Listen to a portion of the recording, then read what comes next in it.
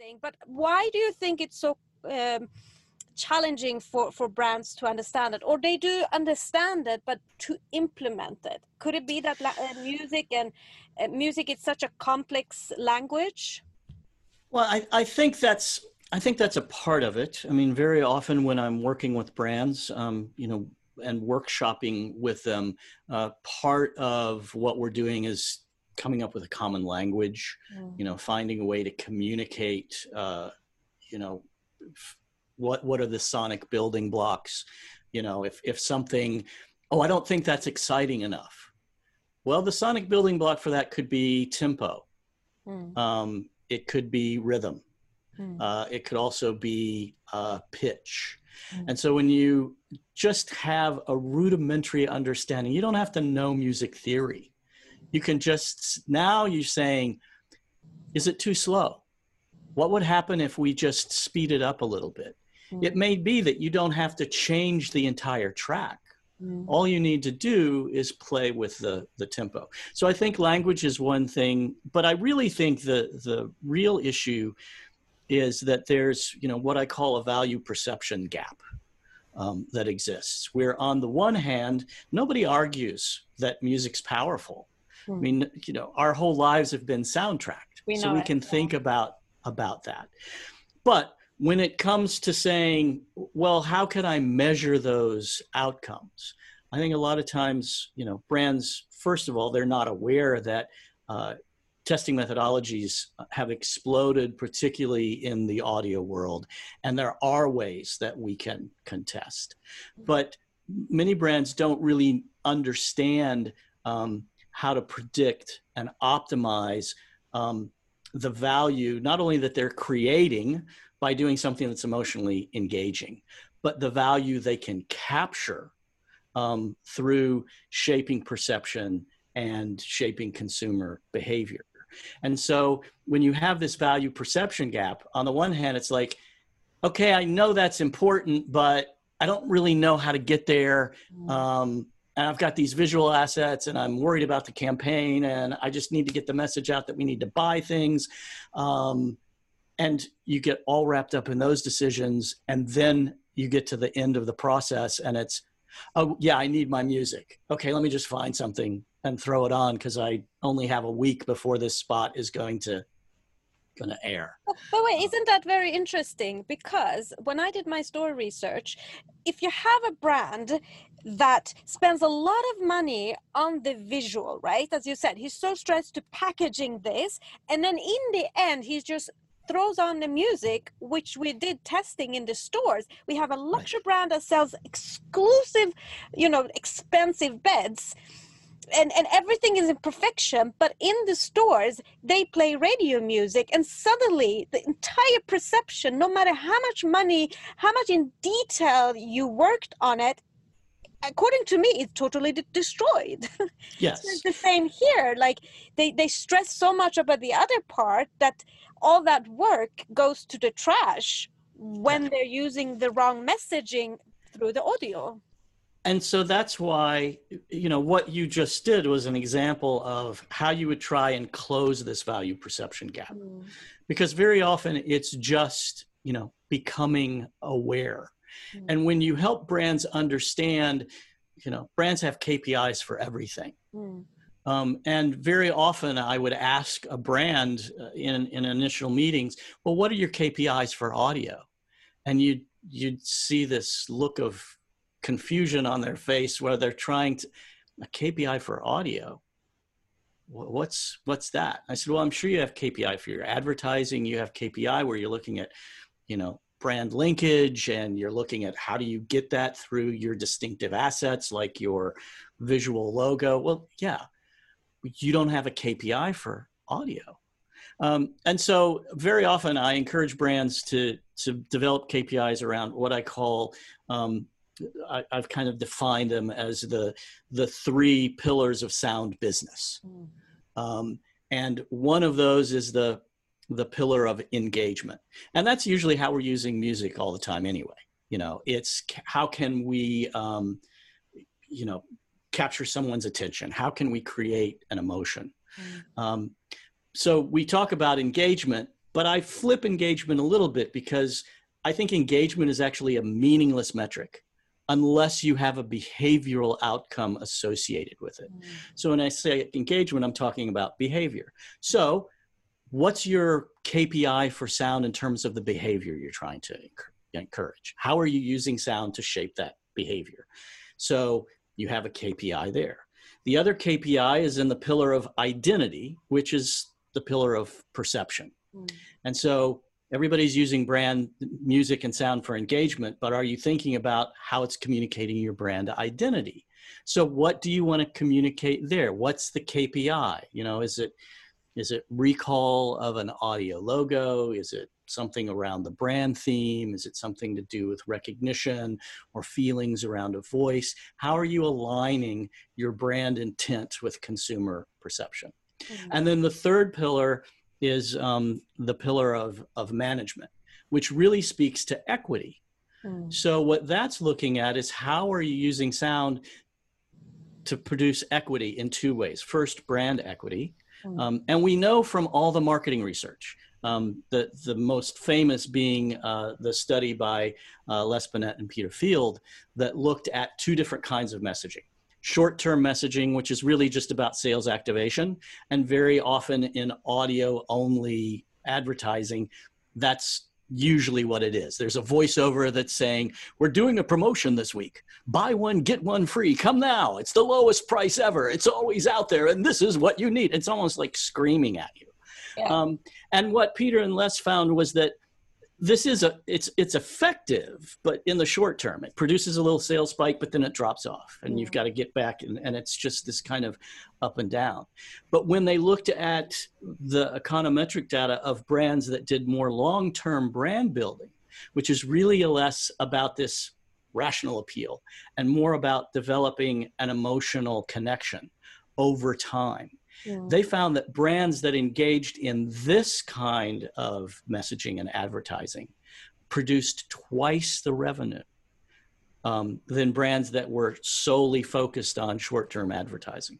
So you have to have a ratio, and Les and Peter, were suggesting 60-40, 60% long-term brand building, 40% short-term sales activation.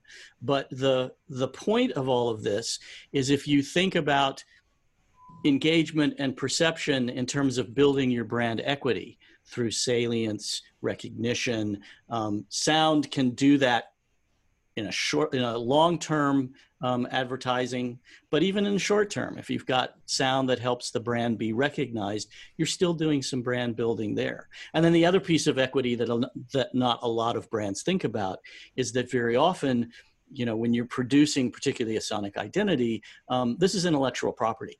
There's a copyright involved. Yeah. You can trademark your audio logo.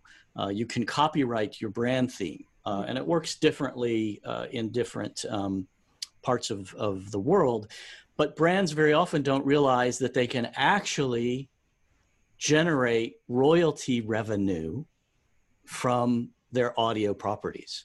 If they have a brand theme that's used in their commercial, every time it plays, they can that's earning money. Interesting. And they just haven't thought about how to register themselves as a publisher, how to collect those royalties. They're not spending any more for it, but that can offset costs. So that's building equity in your property. So this idea of KPIs, if you have a KPI for behavior, a KPI for perception, a KPI for equity, now you're beginning to think, oh, I've got a KPI. I need to be measuring these outcomes. And once brands start doing that, the value perception gap closes very quickly. And any choice of music now is, okay, I'm going to license this from a music library. How much does that cost? Is it building brand equity at all? What's it doing to my perception, behavior? Okay, now I have a way of starting to think about, is there a return on an investment? I'm going to license a huge track from an artist. Well, okay, that's going to cost a lot of money. Is that going to engage consumers? Perhaps. Will it build brand identity? Well, it might actually increase the equity of the artist and not the equity of the brand. And maybe in some situations, that's money that's not well well spent. So this KPI and this model kind of closes this value perception gap and gets brands thinking about music and sound differently and changes their behavior towards it. And this is this a role in the company that similar way that social media manager has become a role in a company, that companies more should, start looking at hiring an audio scientist, an audio identity expert, or is that on the same table as the marketing manager? How do you I see? think I think within most corporate structures, I mean, in a larger brand, where you have, let's say for instance, a brand like Coca-Cola, which in some ways is less a soda company and more of a marketing company Yes. now. Mm. You could have, a specialist in sound that's looking at not only from a marketing perspective, in terms of the identity piece, but maybe in terms of experiential, maybe in terms of product development, maybe in terms of some innovative technologies. In that world, yes, you could have somebody that might be on the marketing arm, might be in the R&D arm, could be a sonic scientist or a sonic psychologist, if you will. But I think even in smaller brands, this is an area that should just fall underneath whoever is in charge of marketing and is in charge of the brand perception and the brand connection to consumers. Because you've already got standards in place for your visual guidelines, no doubt. Most brands have, if not a brand book, at least a style guide, so they know here's our brand colors and it's these specific colors, and here's our brand logo, and here's how you're going to see it and use it. You don't ever use it this way, but use it this way. Here's our font that we use. And so you're making sure that whenever a communication goes out visually, it's always consistent. And so really all you need to do on a baseline is just apply that exact same thing to sound. So now you're not just thinking about visually how you're being consistent, you're thinking about sonically how you're being consistent. Yeah. And you mentioned this in one of your earlier descriptions of people walking into a store and hearing the background music. And if it's something that's just playing on the radio, chances are it's not fitting any other brand communication. And I often talk about on hold music, because I know brands that have actually done the work to be really consistent. They've developed assets, but they haven't thought about the fact that they have an entire sonic ecosystem. They've never bothered to map it. And so, on hold becomes this area that they don't think about. And a customer calls in, and all of a sudden, all this work that the brand has done to create an experience goes out the window. You are now in a whole other universe that just doesn't make sense and can have a huge impact on your perception of the brand. And so again, it's about attention and having whoever is the brand steward just thinking about audio as much as they're thinking about the visual aspects. Yeah, and also it really is that simple.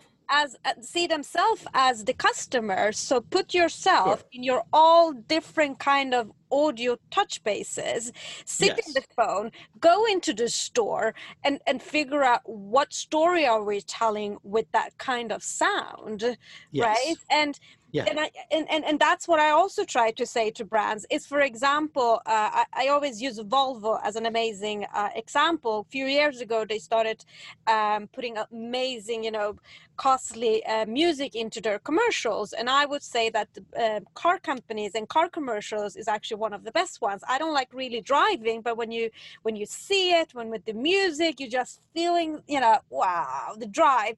However, what I believe that brands, it's almost what like you're talking about, they're not good at is bringing the same feeling and experience in all touch bases. And that's like the same as I would say Volvo is not doing properly. Hey, Volvo, but it's like they're not bringing that feeling, that experience to their showrooms. When you're actually, because we all do commercials because we want people when they are in the store that's when they do the purchase decision, more or less. I mean, Mm-hmm. they said that the 2/3 of decisions are made in stores, but of course, some people already saw it maybe on TV. So why don't they prolong that and really bring the entire experience until they're in the store, they're sitting in the car themselves and remembering the commercial, and pang, yes, I want to buy that one and not the other one, because we mostly buy because of that feeling, right? Right. And you're talking about these consumer touch points, and many brands, they map out their consumer journey. Where does the consumer first hear about the brand? What's next in that? What's the funnel that ultimately gets them down to purchase? Yeah. And as I am often fond of saying to brands and advertisers and agencies, anybody who's working with sound, this isn't rocket science. It's science, but it's not rocket science. And they're already practicing some of these behaviors. All they need to do is reframe sound in that context. So you think about that consumer journey, where are all the audio touch points along the way? And how can you create a unified experience, whether it's in your commercials, whether it's in the app that somebody uses, whether it's in store, whether it's something with the product. And that's particularly important, during this pandemic, particularly for retail brands, where you no longer have the opportunity to maybe visit the stores. And so how are you creating a similar experience in a virtual environment?